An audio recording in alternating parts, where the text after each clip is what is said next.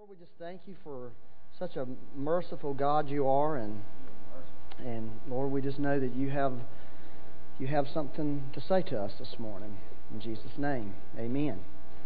I want you to look up there on the screen or turn to your Bibles. I'm going to read John chapter 2, verse 1 through 11. Seems like I cannot escape some of this stuff. If you remember last week, if you were here, I talked about there being 8 miracles in the Gospel of John. And those miracles are actually called signs. They don't call them miracles in the Gospel of John. They call them signs. And those are 8 signs. And of course, I told you a sign is a miracle that is meant to teach us something, to point us in a direction, and explain something that's not apparent. If y'all remember, a few years ago, there was a movie called Signs. Remember that movie? That was a great movie. And it was all about signs. It was very much at the beginning of the movie, this lady got killed, and she gave this prophetic thing out, and which the guy thought she was crazy. The husband was a pastor, and he fell away from the Lord, and all this stuff happened. But everything she prophesied as she was dying happened, and she was sort of giving direction to what happened when these aliens invaded Earth, and she was telling them what they needed to do to defeat these aliens, which is basically throw water on them and beat the fire out of them with a baseball bat. But it was a great movie, I thought.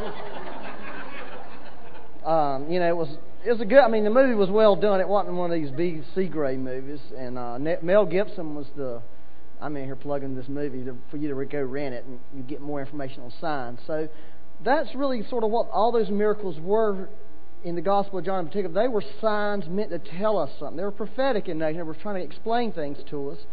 And then I showed you this pattern that's in those signs. Remember that? I showed you how the first sign and the last sign go together, the second and the seventh, the third and the sixth, and the fourth and the fifth. And they're all trying to communicate something to us from God, which I think is real important. And so I want to talk to you this morning about the first sign, and that's the turning of water into wine. And we've read this before, but it says, on the third day there was a wedding in Cana of Galilee, and the mother of Jesus was there. And the mother of Jesus was there. Now both Jesus and his disciples were invited to the wedding. And when they ran out of wine, the mother of Jesus said to him, "They have no wine." Jesus said to her, "Woman, what does your concern have to do with me? My hour has not yet come." His mother said to the servants, "Whatever he says to you, do it." Now there were set there 6 water pots of stone, according to the manner of purification of the Jews, containing 20 or 30 gallons apiece. Jesus said to them, "Fill the water pots with water," and they filled them up to the brim. And he said to them, "Draw some out now and take it to the master of the feast," and they took it. And when the master of the feast had tasted the water that was made wine, and did not know where it came from, but the servants who had drawn the water knew, the master of the feast called the bridegroom. And he said to him, "Every man at the beginning sets out the good wine, and when the guests have well drunk, then the inferior. You have kept the good wine until now." This beginning of signs, notice that's the first sign Jesus did in Cana of Galilee, and manifested his glory, and his disciples believed in him. So really, that's really the ultimate reason for signs, to see the glory of Jesus. I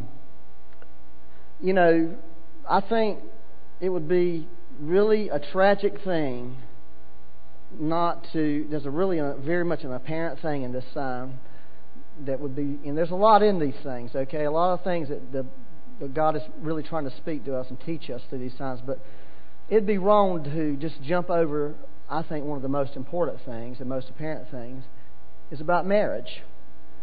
And that's really, Jesus doing the first sign, the first miracle that Jesus performed was at a wedding, which, as probably innumerable thousands of weddings this passage has probably been brought out in. Jesus was really trying to make a statement about marriage. And I think it would behoove us really to hear some things that the Lord might want to say to us about marriage. In those days, in weddings, if you caught the point, as the bridegroom, the master of the feast went to the bridegroom and talked to him about the wine. In those days, it's sort of opposite. people like Andy Squires would wish that it was like that. But in those days, it was the bridegroom who paid for everything. So if you got $5, in our culture you're in trouble, but in that culture you were in good shape. And another thing that was interesting in that culture, those wedding parties could last up to 7 days. They're not like wedding parties today where you have like a meal here, the groom thing, and then you have the wedding, and then you have a little reception after. This thing could go on for 7 days. A party for 7 days. And so that's what they would do many times. They would just party for 7 days, meaning they would drink wine and eat and dance and just have a big old time for 7 days straight, and people would do it. And in the Bible, if you look at wine in the Bible, in the New Testament anyway, and mainly in the Old Testament, it really typically speaks of blessings. That's really what wine speaks of in the Bible. It doesn't speak of like wine, what we consider wine today in the natural, but in the Bible, wine was a blessing. It was communicating God's blessing to people. That's why one of the symbols of the Holy Spirit, one of the things it talks about, the new wine being poured out. It's a blessing, right? And new wine being the Spirit, and you don't put new wine into old wineskins, speaking of the Spirit of God. So it's really speaking of a blessing that God, wanted to do. And one of the worst things that could happen in that culture, in the wedding party, is to run out of wine. It was a humiliating, it was a shameful thing in that society to run out of wine, and that's why it was such a big deal. For this miracle to be done there, because this family, this man in particular, this groom, he was fixing to incur a great shame upon himself. Now, if you think about a marriage in the Bible really is probably one of the most heavenly pictures they are. Okay, it really is a heavenly picture. It's a picture. What Jesus is trying to communicate here is that marriage is so important. Because ultimately, and I'll read the scripture in a minute, Paul says it's actually a mystery of who Christ is and who the church is. There's this marriage thing. So what God did is He tried to give us a picture in the earth of something that's very heavenly. Okay? And that's what a sign does. A sign tries to point you to something that's spiritual that you can't see.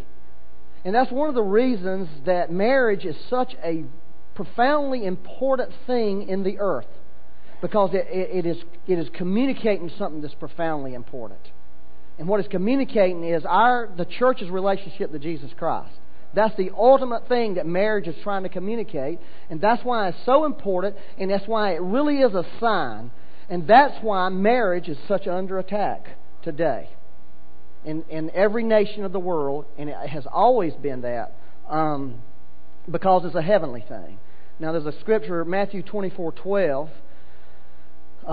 It says, "And because lawlessness will abound, the love of many will grow cold." Because lawlessness will abound, the love of many. Now the foundation of marriage is love, correct? Now we always equate that verse there in Matthew 24. Put that back up there. We always equate that verse to the end times, okay? And we always equate it to our love for God, which is really the right interpretation of that scripture. But here's what we need to really understand. In the end days, love is going to be attacked, which means the foundation of marriage is being attacked. If love is attacked, your marriage is under attack. And we need to see that. We need to see that there's a spirit of lawlessness that has been released, and one of its very purposes is not only to destroy our relationship with God, but to destroy our relationship with the person that God has given us to reflect God's glory on this earth. Amen? Are y'all with me? All right, there's another scripture that speaks of the same thing. It's very clear. It's 1 Timothy chapter 4, verse 1 through 3. It says, "Now the Spirit expressly says, in the latter times, some will depart from the faith." Okay? Now, I believe we can say that we're living in the latter times. Right? Amen? We are living in that. And it says, "Some will depart from the faith, giving heed to deceiving spirits and doctrines of demons." Now that's what's happening right now. Giving heed to deceiving spirits. Speaking lies in hypocrisy. I mean, this is a very clear scripture. Having their own conscience seared with a hot iron. Okay? Having their own conscience. Forbidding to marry. Now you see right there is another attack on marriage. Latter times. And commanding, and it goes on, command to abstain from foods, which, that's another issue that's going on, and believe it or not, which God created to be received with thanksgiving by those who believe and know the truth. So you see, there's just 2 verses out of the Bible that clearly states that marriage is in trouble because marriage is being attacked. The enemy has targeted your marriage. He's after your marriage. He's trying to destroy your marriage. And you and I need to know that. We need to be aware of that. And we all know people whose marriage has been destroyed. So turn over to Ephesians chapter 5 now. And I'm going to read a well-known passage in the Bible on marriage. Okay? And this is some of the clearest instruction in the Bible on marriage. Okay? And I'm going to use the Message Bible. And I don't like everything the Message Bible says on this, but there's a particular part in there I really like a whole lot, so I decided to go with the whole thing. And I'm going to start at verse 21. And verse 21 is not talking about marriage. Verse 21 is talking about our relationship with one another. And if you read it in your King James Version or New King James or something like that, it says submit to one another. That's what it says. It uses that word submit. But here the way the message is, it says, out of respect for Christ, be courteously reverent to one another. Then it says, wives, okay? Now we know, or if you're familiar with your Bible, it says, wives, submit to your husband. That's what it says in your New King James. It says, wives, understand and support your husband in ways that show your support for Christ. The husband provides leadership to his wife the way Christ does to his church, not by domineering, but by cherishing. Just as the church submits to Christ as He exercised such leaderships, wives should submit to their husbands. Okay? Wives should submit to their husbands. I want to just take a little stop here, and I want to talk to you about that word submit because, it's an important word. Now, if you look at, like verse 21, which, again, in the King James, it uses the word submit. And if you go over and read in Ephesians chapter 6, verse 1, you will find an interesting word.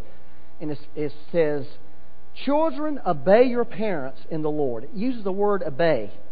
And then in Ephesians 6:5, it gives us another very interesting word. It says slaves, or maybe put it in modern terminology, employees, obey your employer. Okay? And really what I want you to see something here, what Paul was trying to communicate here. There seems to be a lot of messed up stuff about that word submit. Paul used that word obey and that word submit are two different words. Okay? It says in verse 21 up there, it said submit to one another. Okay? Does that mean that I have to obey Marlon Magusu, everything Marlon Magusu says when I submit to him? Does it? It does not mean that. In fact, the word submit comes from the word submission. And submission means that, you know what a submarine is? You know what marine is? It's water. It's like get underwater. In other words, submission means this.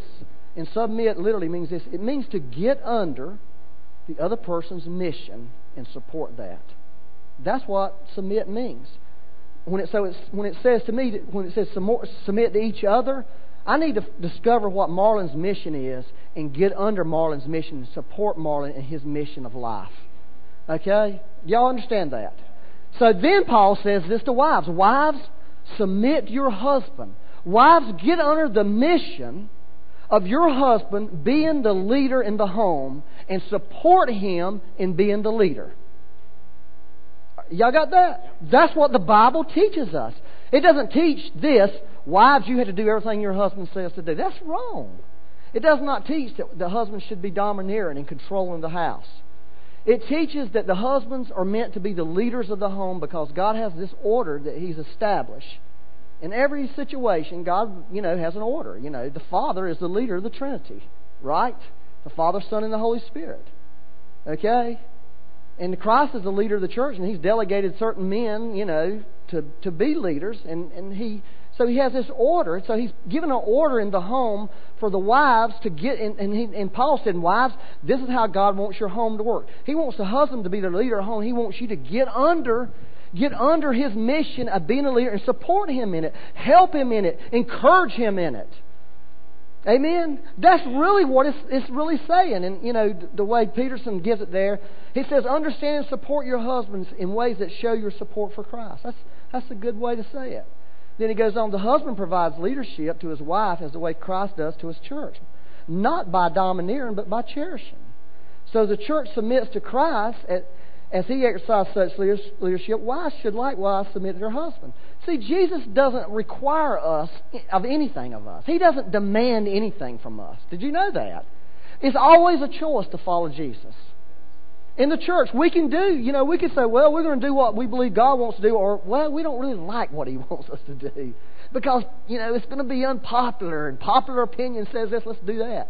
We could do that. He's not sitting there saying, no, you've got to do this way. Well, it behooves us not, to obey Jesus, to do what He wants us to do, but it's always a choice. Christianity is always a choice. That's why there were 2 trees in the garden.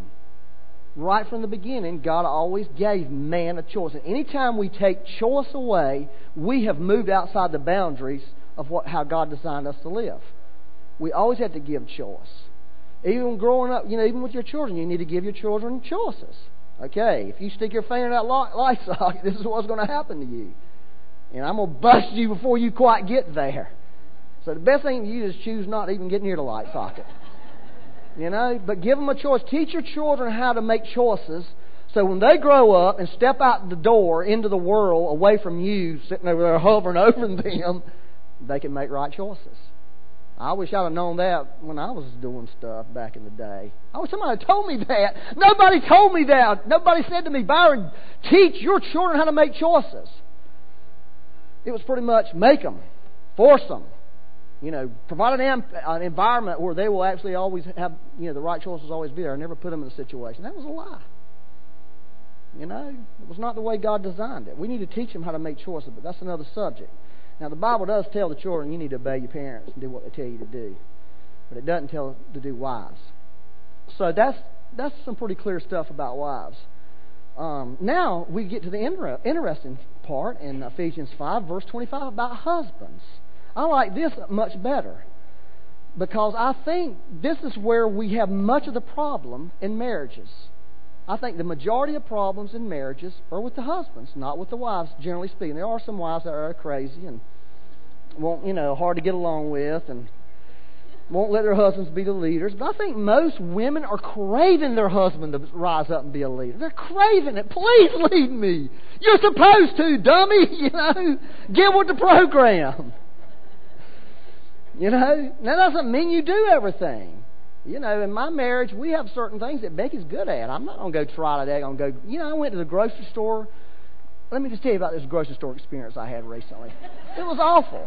It was her birthday, and I got this great plan in my mind. We're going to fix a special meal for Becky.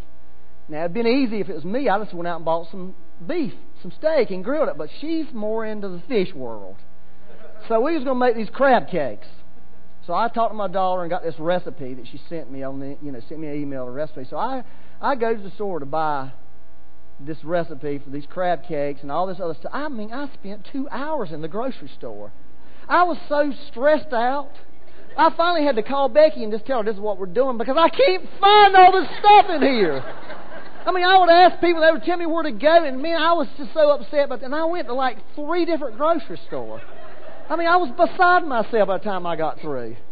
Because that is just not my gift. Grocery stores are not my deal. It's her deal. She manages the house. She makes sure groceries in there when she decides to do that. So what we got to do is leaders, good leaders know you can't do everything. You're not good at everything. So you find out what that other person's good at. Let them be in charge of it. Let them be in charge of the home. If she's good with the checkbook and you're just daggone can't add 3 plus 3. 3 plus 3 is 14. I don't know what's wrong with the bank, But if they can say 3 plus 3 is 6, you dummy, we spent, $9 more than we had. You let them do it. And don't, and support them in it. That's practical. That's realistic. But here's the story here. It says, husbands, I love this. Go all out in your love for your wives. Exactly as Christ did for the church. A love marked by giving, not getting. Now that's a good way of saying that. Christ's love makes the church whole. Is that not the truth? God has went all out in His love for us. He's loved us. When Jesus rebukes you, how do you feel?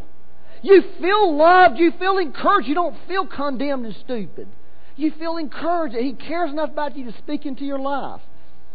It says everything He does and says is designed to bring out the best in her, the church. And that is the truth. And that is really what God wants us to do as men, as husbands. Now, y'all all have heard, I'm sure, the 10 cow story. Okay? But if you haven't, I'll just remind you of it. It's a great story that illustrates this point. Back in, ancient history in Hawaii, there was a culture that said this. When a man wanted to marry a woman, he had to give the woman's daddy cows. Okay? That's how they would buy. It was dowries. So, there was this one man, and, the best woman, the most, best looking, most attractive, whatever attracted the men to the women then, woman was worth 5 cows. I mean, that was like the top of the line. It's like buying a Lexus car, it's the best. You know what I'm saying? And there was this one man who had 2 daughters. One was gorgeously beautiful. She was a 5 cow woman. And he had this other girl who honestly was not, she wasn't going to get nothing. I mean, he was going to be good if he get a daggone, a shoulder off the cow, hamburger out of this deal, I mean, that was really the way he didn't think she was going to get married, poor guy. He stuck with her. But there's this guy came along one day and saw this woman and went to this dad and said, listen, I will give you not 1 cow, not 2, not 3, not 4, not even 5. I will give you 10 cows for this daughter. Well, he was talking about the younger Gordon one. He was thinking, yeah, she's worth double. She's the most beautiful girl in the world. He said, no, it's the other one I want. She's the one I want. I will give you 10 cows for her. The daddy couldn't believe it. Could not believe that anybody, you are stupid. Yeah, I got me 10 cows out of this girl. And the daddy knew she wasn't worth 10. Well, he marries her. And also in this culture, and everybody in the whole village thought, this guy is one idiot. I mean, look, he can't even see. Somebody needs to take him to the eye doctor. He can't see. Can't even see what he's getting. But, and also in this culture, when a couple got married, they would go away for 2 years on their honeymoon because they didn't want, the in-laws and all that stuff. They knew how that could cause trouble. So they'd go have them a 2-year honeymoon somewhere else, and then they would come back to the village and live after 2 years. So they get married, and they leave. Okay? And in 2 years, they see these people come, and they say, hey, there comes old Joe, and he's got another woman with him. That sorry rascal, he didn't keep her.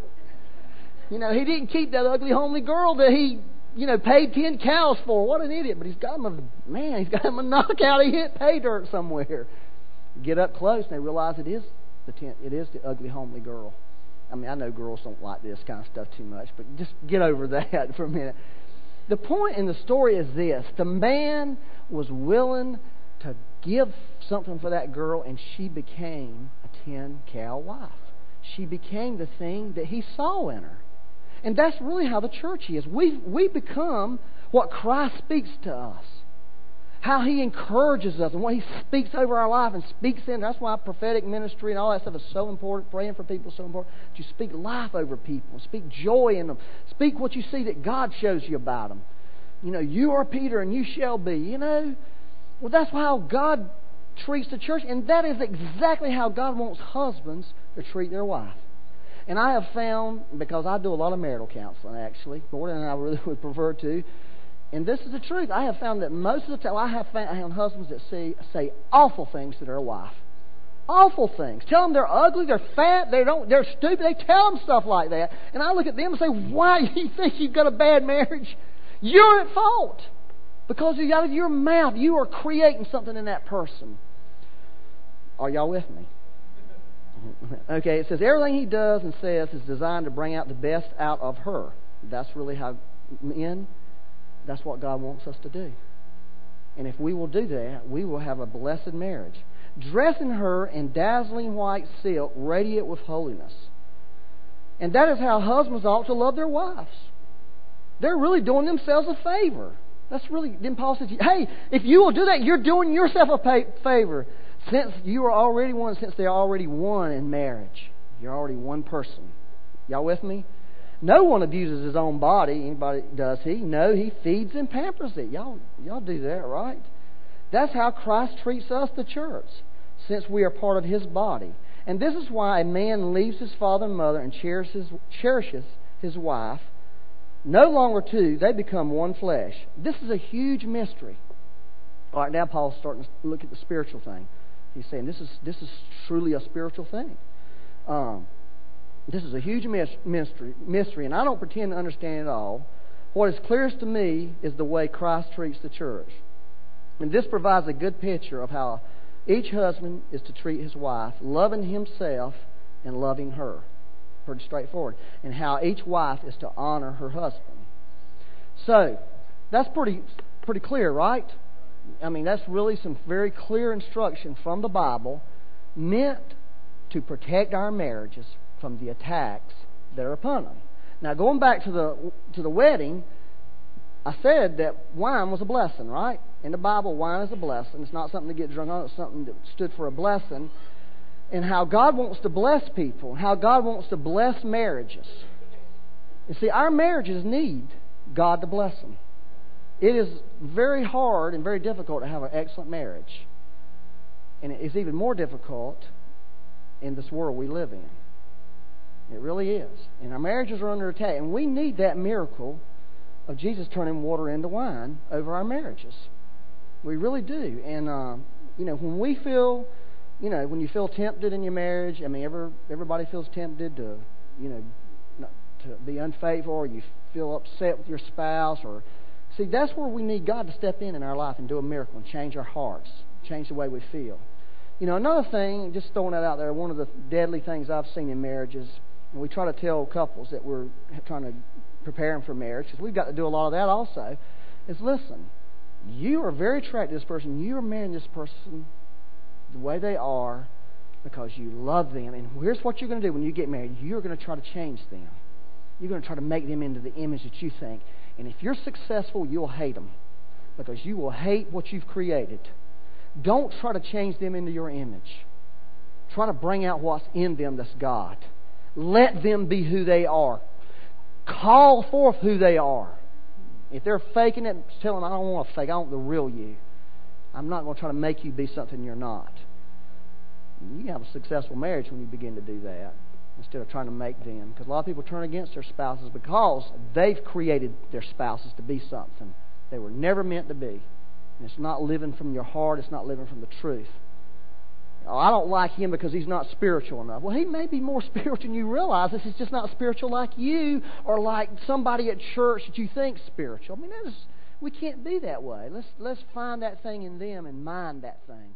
Draw that thing out. But we really do need miracles.